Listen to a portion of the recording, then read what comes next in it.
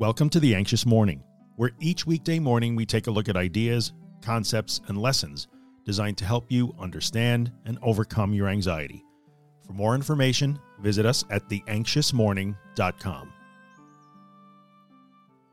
As a follow-up to edition 91 of The Anxious Morning, today I want to take a look at the idea of being tired as it relates to anxiety and recovery.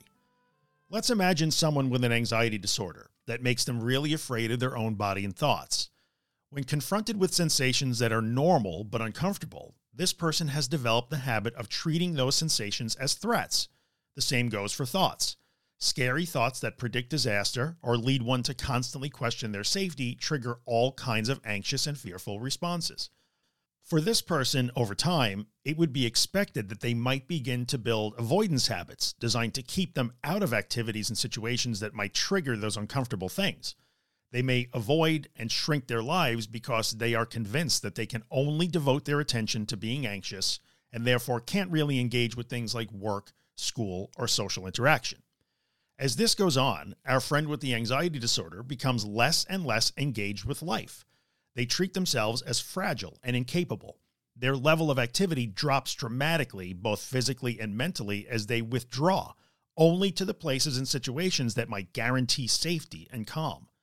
While other members of the household are engaged with life without the need for multiple dedicated rest days each week, our anxious friend is convinced that they must take it easy because they feel tired and can't do much. There is no actual health issue at play here, only an anxiety and fear response gone off the rails. Less engagement, less activity, less demand. Yet, this person may declare that they are tired and must rest, maybe quite often. See how this can get a bit warped at times? Now, I do not mean to imply that you must never rest, or you must think of rest as a treat or a reward. All humans have a right to rest. Rest, sleep, and relaxation are all built into our physiology. There's no reason to fight that or try to work against it. When tired, rest. That's completely okay and advisable.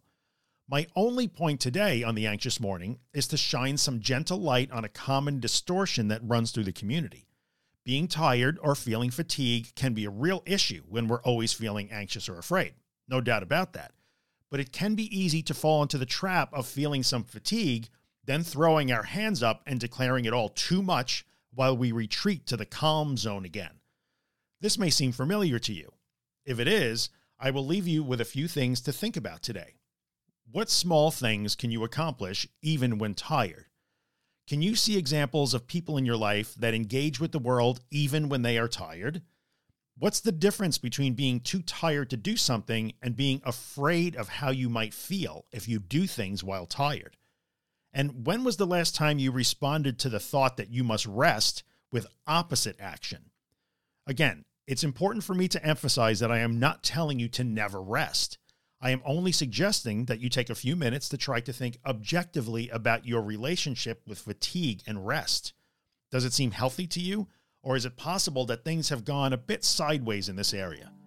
Sometimes taking some time to look at our habits and beliefs in the cold light of day can become a productive exercise. If you're enjoying The Anxious Morning and you'd like to get a copy of the podcast delivered into your email inbox every morning, visit theanxiousmorning.email and subscribe to the newsletter. If you're listening on Apple or iTunes, take a second and leave a 5-star rating, maybe write a small review. It really helps me out. And finally, if you find my work useful and you'd like to help keep it free of advertising and sponsorships, you can see all the ways to support the work at theanxioustruth.com/support. Thanks so much.